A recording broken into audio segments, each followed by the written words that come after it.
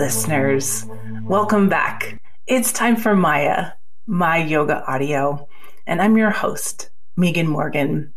And I am so delighted today to have author and poet Christina M.R. Norcross onto the show. Christina lives in Wisconsin and is the editor of the Blue Heron Review. She's the author of 9 different poetry collections, and her most recent books are The Sound of a Collective Pulse, released just this year, and Beauty in the Broken Places, released in 2019. Christina's work appears in Visual Verse, Your Daily Poem, Poetry Hall, Verse Virtual, The Ekphrastic Review, and Pyrene's Fountain, among others. Her work also appears in numerous print anthologies.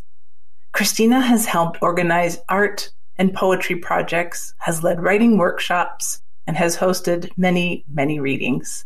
She is the co-founder of Random Acts of Poetry and Art Day, and you can find everything about who she is and what she does at www.christinanorcross.com.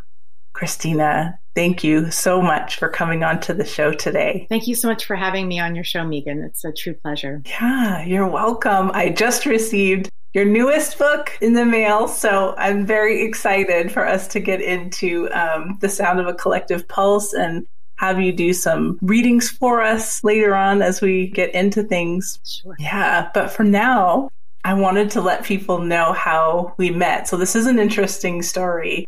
We met online probably about 10 years ago through a mutual friend named Derek Hawley on Facebook.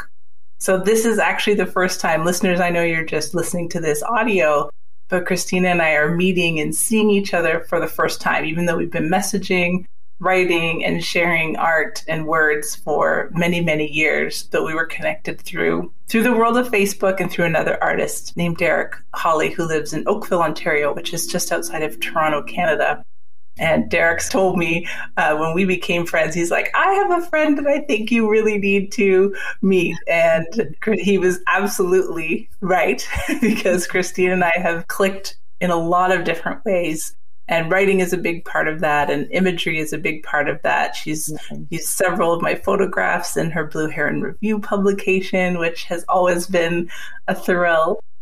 But Christine, I want this moment to be about you. So I'm hoping you will tell us all a little bit more about you and your life, your work, and who you are in this moment in time. Because I know it's like, we have the bio that I read, but like, who is Christina right now? Okay.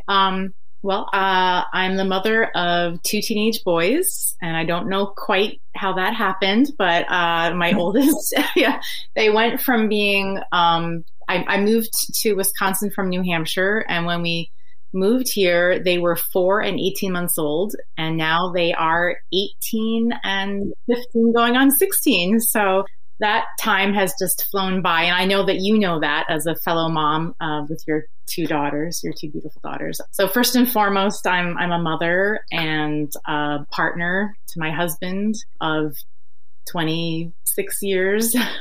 And that's also gone by very quickly. And at the forefront of my mind is helping our oldest get into college. So that's that is occupying a very big amount of space. And he's doing a great job. It's such a big journey that he's about to embark on. And he's actually applying to schools in Ontario. My husband and I both went to university in Ontario, even though I'm an American. And so we're guiding him through that. And it's a whole new process. When I was applying, everything was in paper form. And if you made a mistake, you'd have to type your essay up again, and everything's online now. I could probably do a whole podcast on the stress of helping your senior apply to college, but I know it's not about that. But that is occupying a great deal of my life right now. I'm so proud of him, and he's working so hard towards that. So a wife and a mother and a cheerleader for a soon-to-be high school graduate, a writer and a poet, the editor of Blue Heron Review. I'm also a cheerleader for other poets. That's always, as much as I like to promote my own work, I'm probably more comfortable promoting the work of others. Hence Blue Heron Review. I love being able to provide a space to feature and showcase the work of my poets. So that's a big thing for me. And I thought I was going on hiatus with Blue Heron Review. Surprise, we're back again. I announced that we were bringing it to a close. I had shifted gears because life was getting very busy, with my kids. And I went from doing 2 issues per year and a featured author every month to just doing the featured author.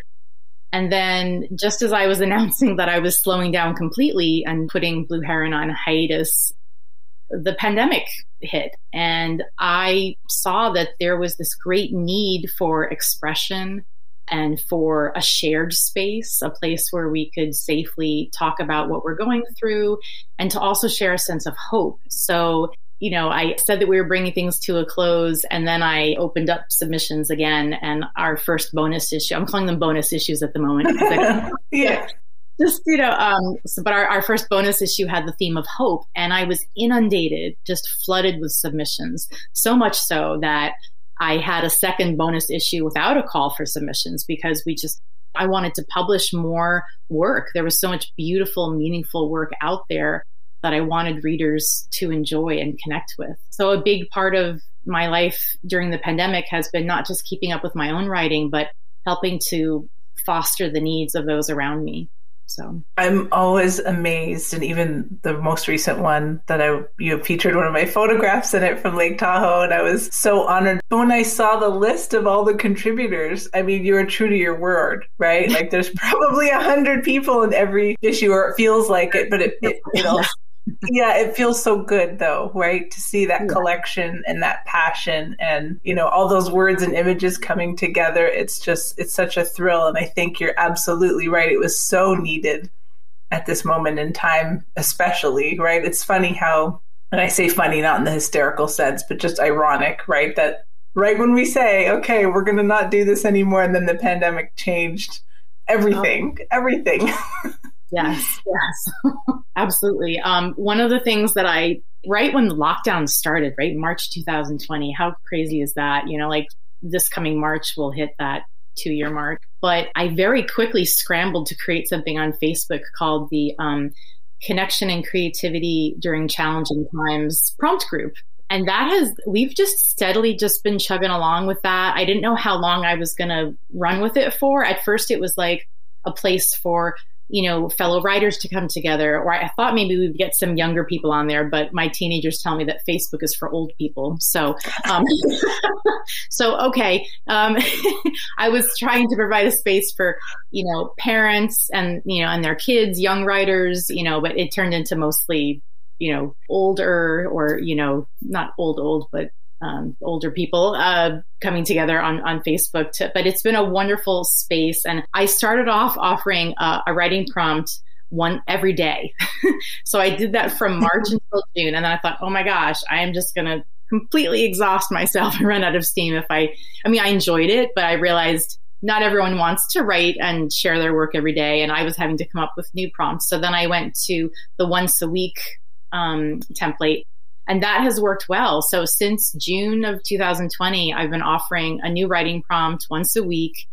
And then starting January 2021, I introduced another element, which was a live Zoom open mic reading. So a bunch of us get together on average, 8 to 12 people once a month, sometimes more, sometimes less.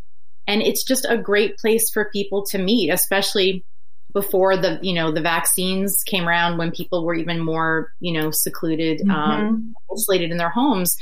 The writing prompts were great to virtually come together. And then for us to be able to see each other and talk to each other, it was like a great hangout session once a month. And so I keep doing that once a month. And it's a little party, a little poetry party, poetry and prose. And it's been great. I mean, it does as much for my heart and well-being as it does for everyone else there. So it's a win-win for sure. It is. I, in the moment, forgotten that you did that, even though I'm kind of peripherally part of that group. There's been a couple of times where I'm like, oh, I want to sign up. And there's always something, we are 2 hours apart, right? Yes. Where we are, where I am, and where you are. And I usually do it from 7 till 8. Yeah. So it's probably around your dinner time and not quite convenient for you. Yeah, but I really want to make it because every time I see all your new prompts, and there's always something really interesting to do. So that's called Connection and Creativity Yeah, group, it's called right? Connection and Creativity is just like the shorthand for it. And it is a private group. Anyone can find it, but you won't be able to see any of the posts until you ask to join. And then I do that so that people feel comfortable sharing their work. Yeah. And also you can share unpublished work there and you can still submit it to magazines. That way it enables people to share their rough drafts and work on things and then send it out to places because it's a private group and no one else can see it. And it's very informal and free form.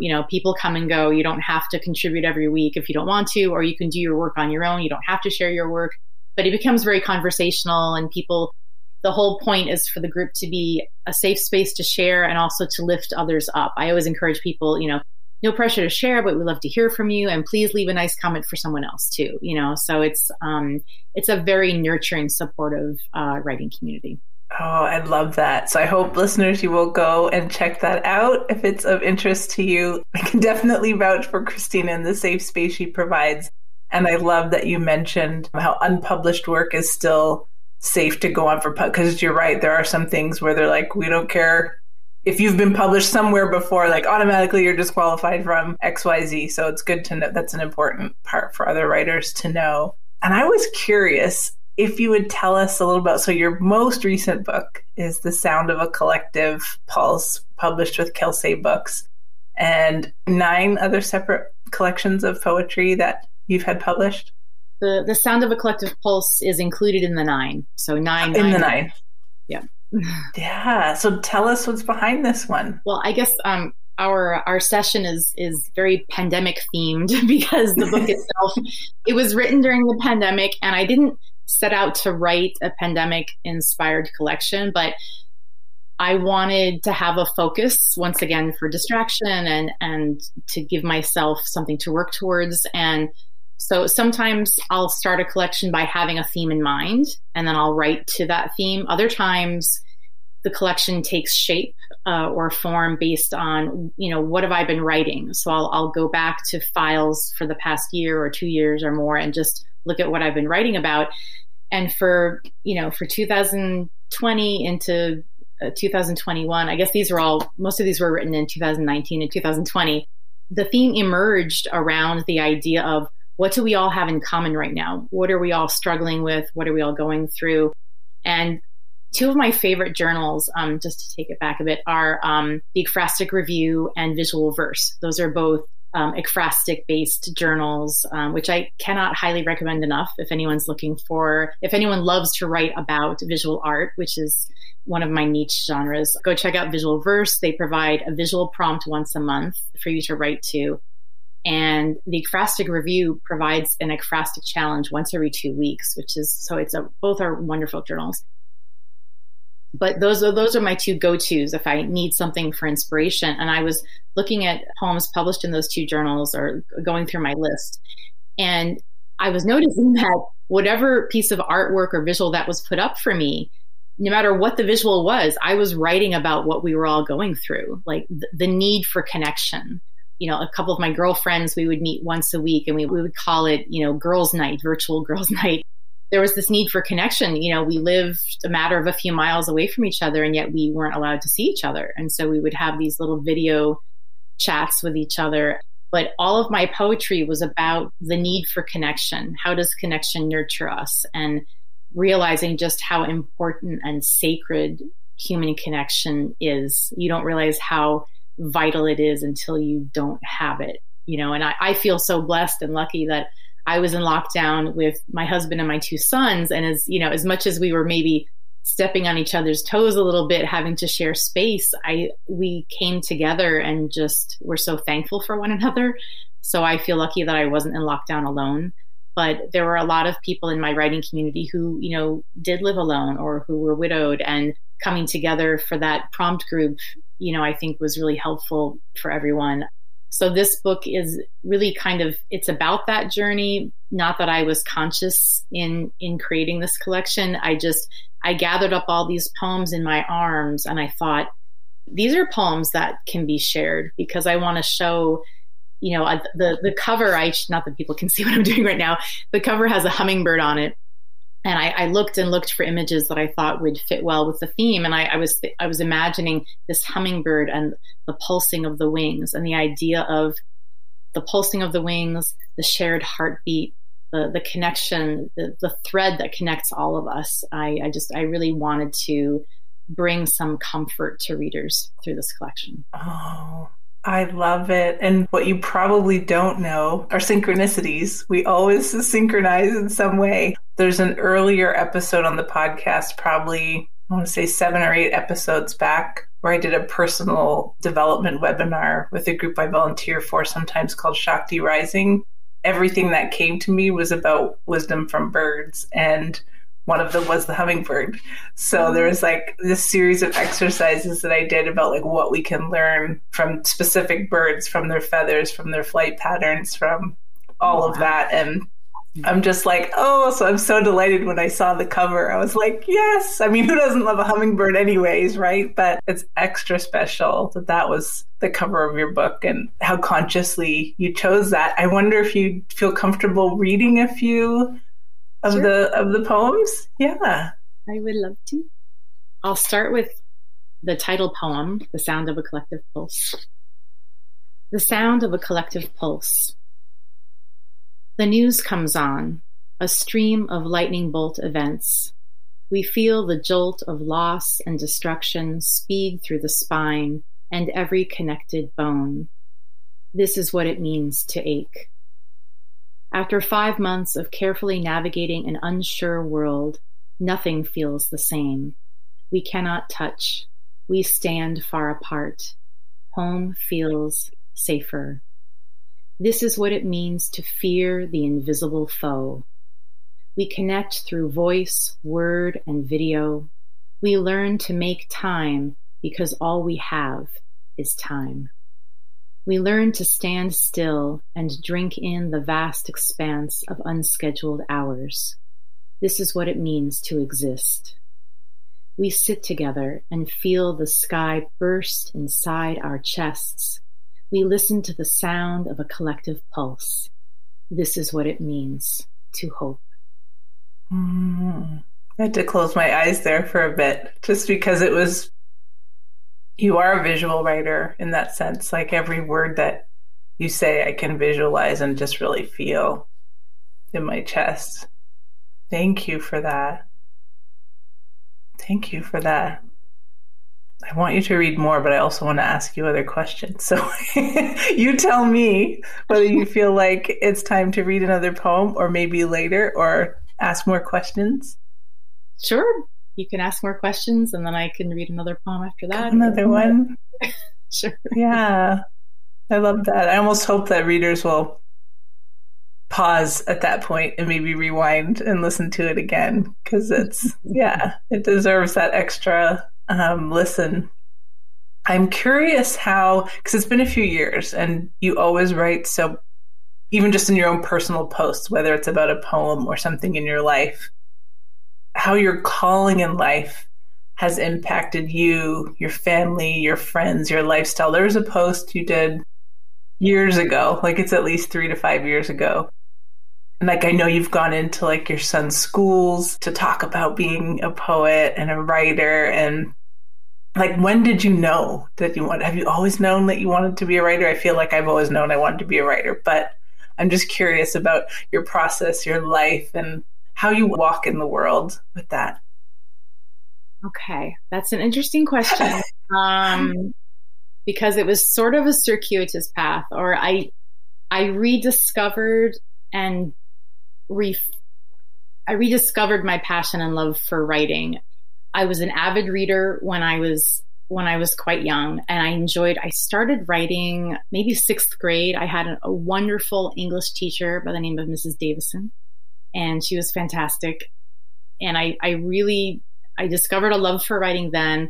And then, one of my all-time favorite teachers was in 8th grade, Mrs. Flanagan. You don't forget the names of these teachers, do you? The ones that really have an impact on you. And she taught me that I had a voice and that it came naturally to me. And she was just a phenomenal teacher. I loved Mrs. Flanagan. And she passed away before I could send her a copy of my first published book.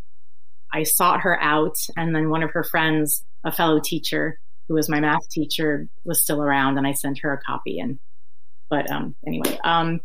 So I mean, I had all along, I just always had these amazing English teachers who inspired me, but I didn't know I wanted to become a writer back then. Although when I looked at my junior high yearbook, when it said, like future this, future that, it actually said future poet. And I totally forgot that, that was written about me. But because, junior high and all through high school, I studied the performing arts. I was in musical theater, and I studied ballet and classical voice, and I studied opera with coaches in New York. And like, that was supposed to be my path, was performing arts. And not that I didn't love that, but I made my way up to Canada. My now husband, then boyfriend, was at Carleton University. And that's okay. Hey, so we met senior year of high school, different high schools, but a version of high school sweethearts. And we had been going long distance for a while. So I transferred up to the University of Ottawa in Canada, and I started taking courses, and then was able to transfer in. I started as a special student and transferred in. And the more English courses I took, the more I was like, well, I really like this. And then I thought, I remember loving this. How did I forget that I loved this? And there was this aha moment of, so this is what I'm supposed to be doing. And that came later when we moved to England, and I had my first short story published, and I was like, this is it, So I started out loving literature and writing, was so busy singing, dancing, performing. Like, English was always my strongest subject, and I always loved it, but I was busy doing all these other things that I didn't realize, well, no, this is what you love, So I mean, I think I heard someone say, if someone were to ask you, what did you love doing when you were 10 years old? Like, if you ever are losing your path or not quite sure what you want to do, just go back and ask that 10-year-old self what you love to do. Chances are that's what you still love to do. Maybe you just forgot, or you needed some reminding. So I don't know if I answered your question properly. You absolutely did. Yeah. And I love that you brought up our Canadian connection too, because I knew it was Ottawa, and I couldn't remember if it was Carleton or U Ottawa, and it's both. So my memory wasn't totally flawed. So yes, Richard and I met.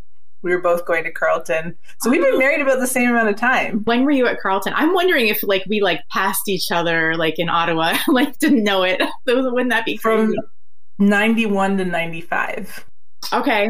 I moved up there in the summer of 91, and I left in 95. We were there the same time. Oh my gosh, that is so crazy. Yep. I'm we're only just discovering this now as we say it. That is nice. I just got a little ripple, little shiver. So our energies were there, and we just didn't connect. We didn't. Oh my gosh! But I'll bet you anything. We crossed at the Rideau Center. We were in the same restaurant. I mean, we'd go to. Oh my God, we go to jazz clubs. We went to. Oh my gosh. Anyway, we'll have to have that offline chat later and really talk about this. Yeah, I love it. I love it. Oh my gosh. Oh, did you, real quick, I know people are going to be listening to this, and now it's turning into a girlfriend talk, but did you ever go to the Manx pub on Elgin? Oh my gosh. Okay. My husband will love listening to this, because the Manx was one of our favorite hangouts. So, oh my gosh. Okay. It was the Earl of Sussex we were at more often, but I have been to the Manx too. Yeah. We started the Manx. Go to the Earl of the Earl of Sussex. That wasn't directly across. Oh, we went to the Brigadier's Pump was right across from the Manx, but we went to the Earl of Sussex as well. That's crazy. Well, hopefully, I'm still in touch with some of my Carleton roomies and friends. So if you're listening, I know you're going to be over there just howling at this. And one of them probably knows you. I feel like the way that 6 degrees of separation works. Yeah. There's somebody else we mutually know besides Derek. And I'm so glad you brought up England, because I don't think I realized that you lived there. I just thought you traveled there a lot. So tell us about that. How long did you live there for? So we got married in September 1995. So not long after, I don't know, a half a year after I graduated, and then we moved to England not long after that. And it was supposed to be just for a year, and it turned into 5 years. My husband has family both in Canada and England. His dad's side of the family is from England. His nana at the time lived in Manchester, and she very kindly gave us a place to live before we settled in Newcastle in the north of England. And we were there for about a year, and then had no shower, just a tub. So I can talk about that and all sorts of, with really long hair, that can be an issue, trying to wash conditioner out of your hair. And then we moved to London and lived in London for the rest of our time there. But it was when we lived in this tiny bungalow. We were in South Shields, and we were right down the road from Marsden Rock and the sea. And that was when I got my very first short story acceptance for a literary magazine called Linkway in Carmarthenshire, Wales. So that was my very first. I can't believe I pronounced that. So I really wrote more short stories than poetry. I mean, I started off writing poetry when I was really young, and I was really into writing these little vignettes and like flash fiction. And then I got more into poetry, especially after my boys were born, because I would have just enough time during a nap to get maybe like a quick rough draft of something out. And it was like this feeling of satisfaction that I completed something. Like it wasn't finished or polished yet, but I got something down on paper.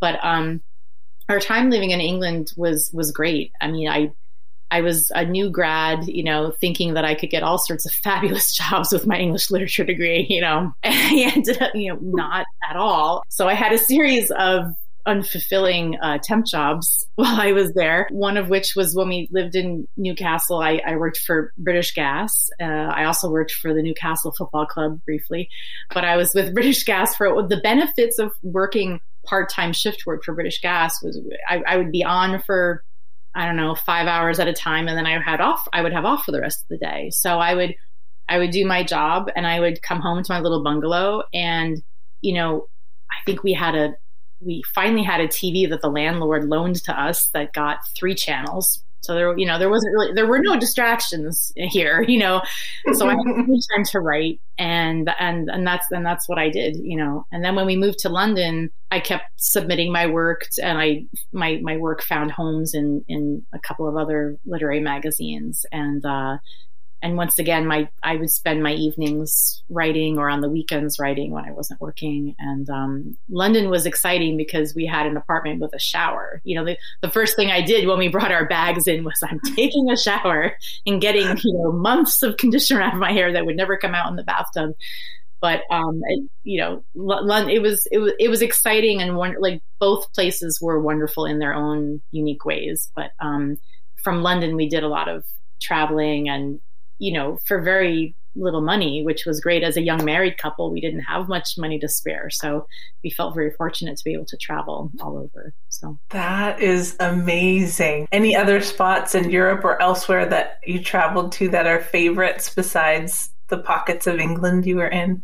Well, definitely. We went to so many places. I will start by saying that the Lake District in the UK is one of my all-time favorite places. We were fortunate enough to go there a couple of times as a couple. My husband had some consulting work where they had workshops or things there that he went on his own.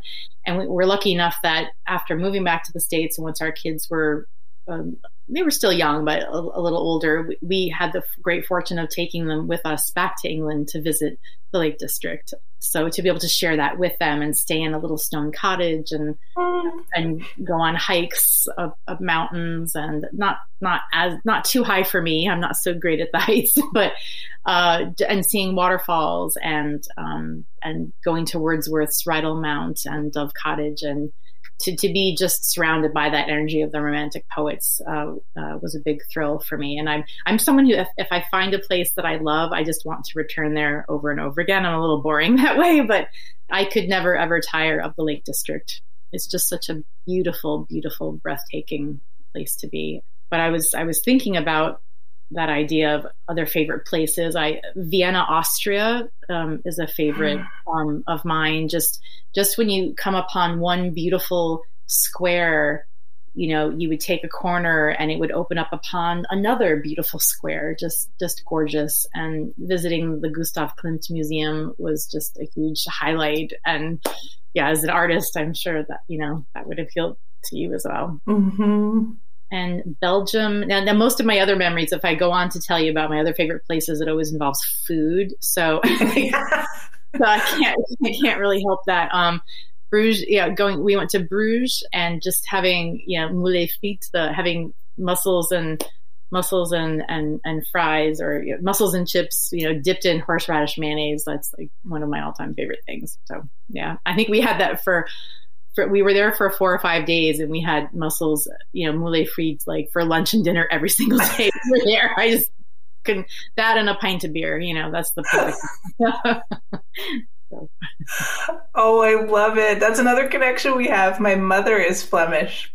She's actually from Belgium. And I didn't grow up with my mom, but I grew up with her mom, who's also Flemish.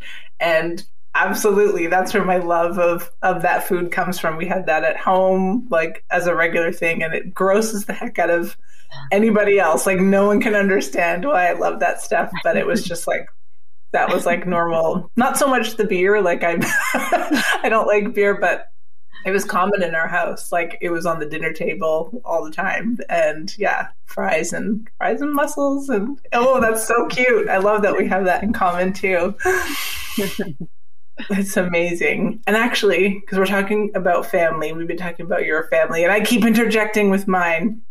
But I want to go back to that we possibly have a way back family connection on the island of Saba. And I'm still learning about this. I think you are too. But I guess, can you tell us more about your connection to Saba and what you've learned? Because I think this will be new for a lot of people. So Saba is a very small island in the Caribbean. And I recently learned that it's only 5,000 square feet in area altogether, very small. And it's the island where my grandmother on my mother's side was born, my grandma Cora. She was born there. And she left Saba when she was only 11 years old to live in Barbados. She was sent to stay with relatives to have a better chance at an education. But she had to leave her mother and her siblings to do that. One sibling also went with her to Barbados. And then she left Barbados when she was 18 to come to America, which was, a huge, courageous thing to do. So acts of bravery throughout her life, my grandma Cora, for sure. And I did quiz my mother a little bit about some facts. So my family is to say you're from a certain area on the island almost seems a little comical because it's so small. But they did have areas on the island, like the Bottom. There's actually a part of the island called the Bottom. That's the town called. And my grandma Cora was from the St. John's area of the island. And my grandma Cora's father was James Hassel. He was a clergyman and a ship's chaplain. And unfortunately, he passed away of illness at sea when she was quite young. So she went through quite a lot of hardship.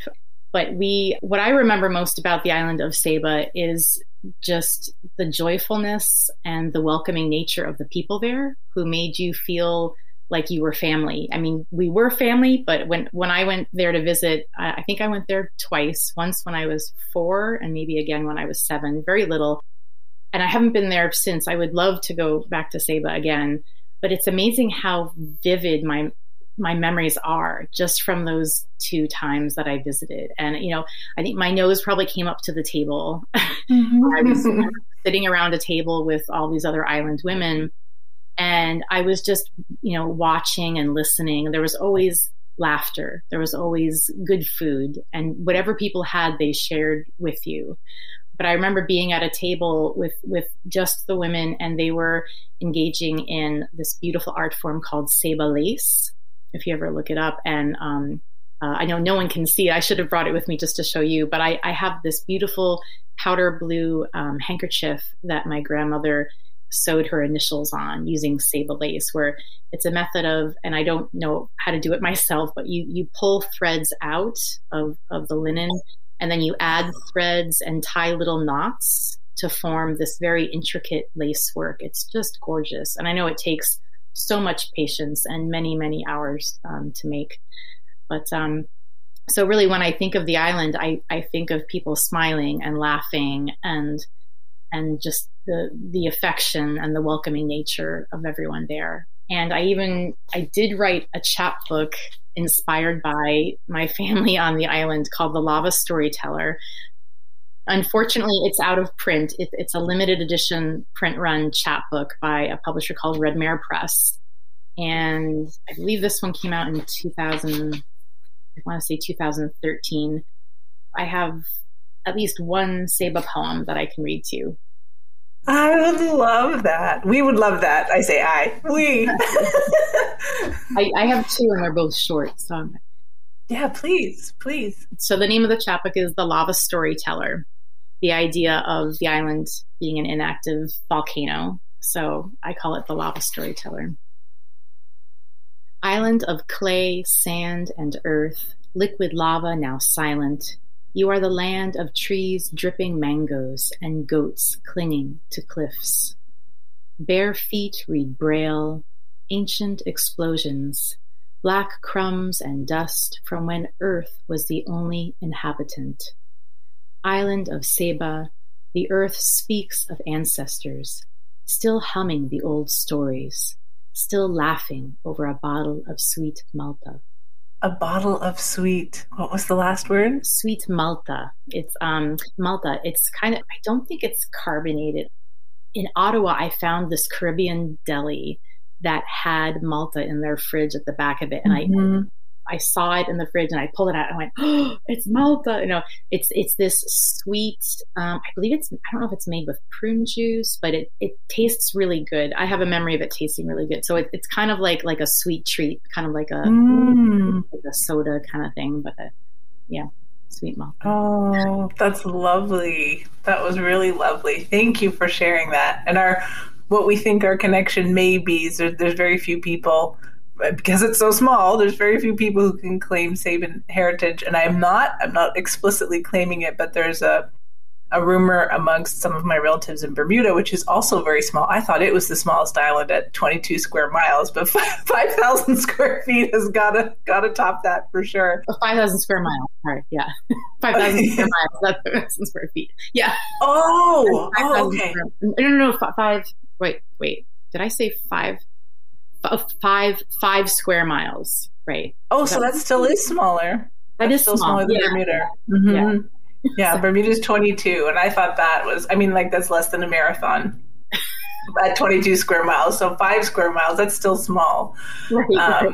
But yeah, Bermuda's so small, and we don't know much about our fathers. My dad is from Bermuda, and so the oral history is that those family members came from Saba and or Turks and Caicos and or Jamaica, and of course England, because most Bermuda is still a British colony technically. But yeah, I was just very interested to learn more about Saba. Was delighted to find out that we possibly had that connection together too. Thank you for bringing that up with us. And I wanted to ask you about, I guess, again, in terms of your books, because you used to do a lot of public book signings, but I think the pandemic has maybe changed a lot of that, or maybe things are starting to open it up again. But do you have any readings or other events coming up? And I know we've mentioned the places on Facebook. There's the Connection and Creativity group that people can ask to join. And there's also the Blue Heron Review. Blue Heron Review. Anyone listening to this podcast will get a little sneak peek. I am going to do another call for submissions for another bonus issue. So in December, it'll be announced on the website, and also there's a Blue Heron Review Facebook page where I'll post announcements for things. I won't say what the dates are yet, but sometime in December we'll have a call for submissions, and the theme is going to be connection. So, nice. Fostering connections. But in terms of my new book, The Sound of a Collective Pulse, I do have an official book launch party. It is virtual. It's at my local independent bookstore, one of my favorite indie bookstores called Books and Company in Oconomowoc, Wisconsin. And I'm very, very thankful to this amazing independent bookstore. The owner is just so supportive of local poets and authors. And she has hosted past book launches for me. This is going to be a virtual book launch reading on Zoom. You have to register to attend. It's a free event, but you do have to register in advance. So people can go to the Books and Company website, and they can, I think the list of upcoming events is on the homepage. And if you just scroll down to find my name, you can click on it and then register to attend. And it is Thursday, December 9th at 7 p.m. Central Time. So that's my official book launch. But I mean, I think poetry readings are slowly coming back to being in person, but I know bookstores still feel a little hesitant to do the face-to-face thing because you don't know how many people might show up, and it's a lot of people to have all in one space. Aside from that book launch, I will have a group reading with several other authors in January. It's not set, it's not set on the calendar yet, and there's another, I was asked to be a featured author for a reading series that'll be happening like late winter, early spring. But any future events will be on my author website, the www.christinanorcross.com. So on the events page, as the events come up on the calendar, I'll be putting all the information on the website there. Oh, wonderful. Follow my author page on Facebook too. I usually post things there as well. Yeah, no, this is good. And we'll put, I know you sent me a lot of the links to where people can buy your book to support you and independent bookstores. We'll find that link. I'll find that, if you haven't sent it already, to where your virtual book reading will be too, and post that in the show notes so that it's just there for everybody. Thank you so much. No, that's wonderful. Yeah. It's available through the publisher's website, Kelsey Books. It's also on Amazon, but I always try to ask people to support, independent publishers and independent bookstores if they can.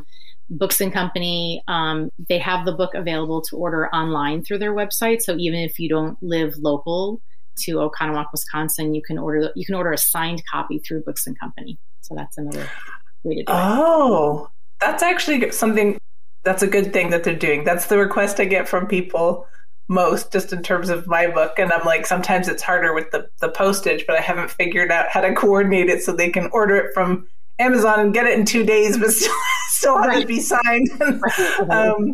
So I know there's a solution out there to do that. So thank you for making that, all those options available to people. And just thank you for bringing so much of your beauty and your gifts into the world. And I feel like you're an artist on all levels, like even, and I knew that. I think I knew that you used to dance because I've seen posts where you've, put up from performances you were in your younger days. And I feel like all of that is just the road we walk, like as an artist in the world, like your writing and your speaking and your poetry and your gifts, like you are expressing it bodily in one way, when you were in school, and now it's just coming out another way. It's just the way your gifts are translating to the world. So, and nothing is ever lost. I think being comfortable at poetry readings is just another form of being on stage, so from my years of, dance, musical theater, or giving classical vocal concerts, I'm channeling that into my poetry readings now. So it's just, I think whatever has come before it's all been part of the journey, part of the path, and it all becomes infused in the now, and it's all helpful. It's all enriching, I think. Yeah. I actually, not to belabor a point, but I'm thinking about what you said about like just that simple pleasure of getting into a shower and being able to rinse the conditioner fully out of your hair. Like such a small thing, like no one would ever think of that, but like it's those little things in life that we're grateful for every day. And I feel like you're one of those people who really notices those everyday beautiful things to be grateful for. And it's the thing I know when I struggle, when I'm like feeling sorry for myself or I get down about something, I try to remember those things that I'm grateful for that are just so simple that not everybody has on whatever level, right? Like, so thank you for the reminders in your everyday life and in your written words that are so powerful and beautiful. Thank you, Megan. That's very kind of you. Thank you. Yeah. And for making the time to be on the show this late at night in your time zone. I so appreciate it. We will wrap things up for today, unless you have any other last words you want to say for us. Do I have time for one last poem? Of course. Okay. Absolutely. Yeah. So this is the last poem of the book. This is the very last poem in The Sound of a Collective Pulse. It's called Breathing Peace. And I originally wrote this for 100,000 Poets for Change. It's a celebration that's done once a year. And I haven't had the opportunity to host a poetry reading for 100,000 Poets for Change in some years. But when I was the host, this was a poem that I wrote just for that. And it's so every year it's poets coming together to share work. And it doesn't have to always be poets. You can have musicians and visual artists. And it's all about being an advocate for social change and environmental interests and, just raising greater awareness for these issues. So this is what I wrote for that 1 year. It's called Breathing Peace. If peace was something we could hold in our hands, we would mold it like clay. We would shape it into a circle, leaving our thumbprint on it, then carefully pass it into the knowing hands of the next person, as if handling a newborn sparrow. If peace was something we could breathe, we would close our eyes and savor the precious air flowing into our lungs, passing through our lips. That exhale would be a prayer. It would be a song in 3-part harmony.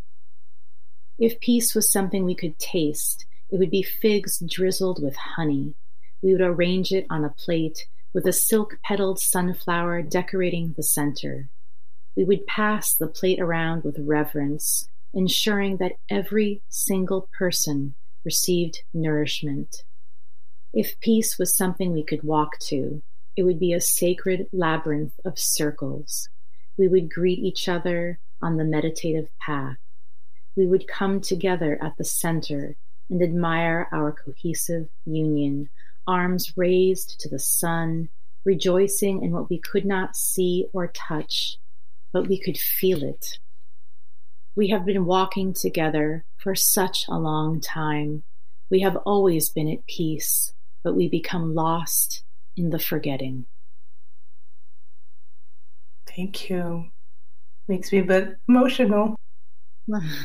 Something else that we all need to reflect on, what that means, what peace means, in our day-to-day lives with each other when we're out in public. We belong to each other. I think we forget this as people, that we are all connected. We are all part of the same family, no matter who we are, where we come from, and to walk beside one another in love is important. Absolutely. You're making me cry. It's a good place to pause here, listeners, and maybe go back and listen to that one again, or better yet, get a copy of Christina's book so you can read it again and again and again for yourself.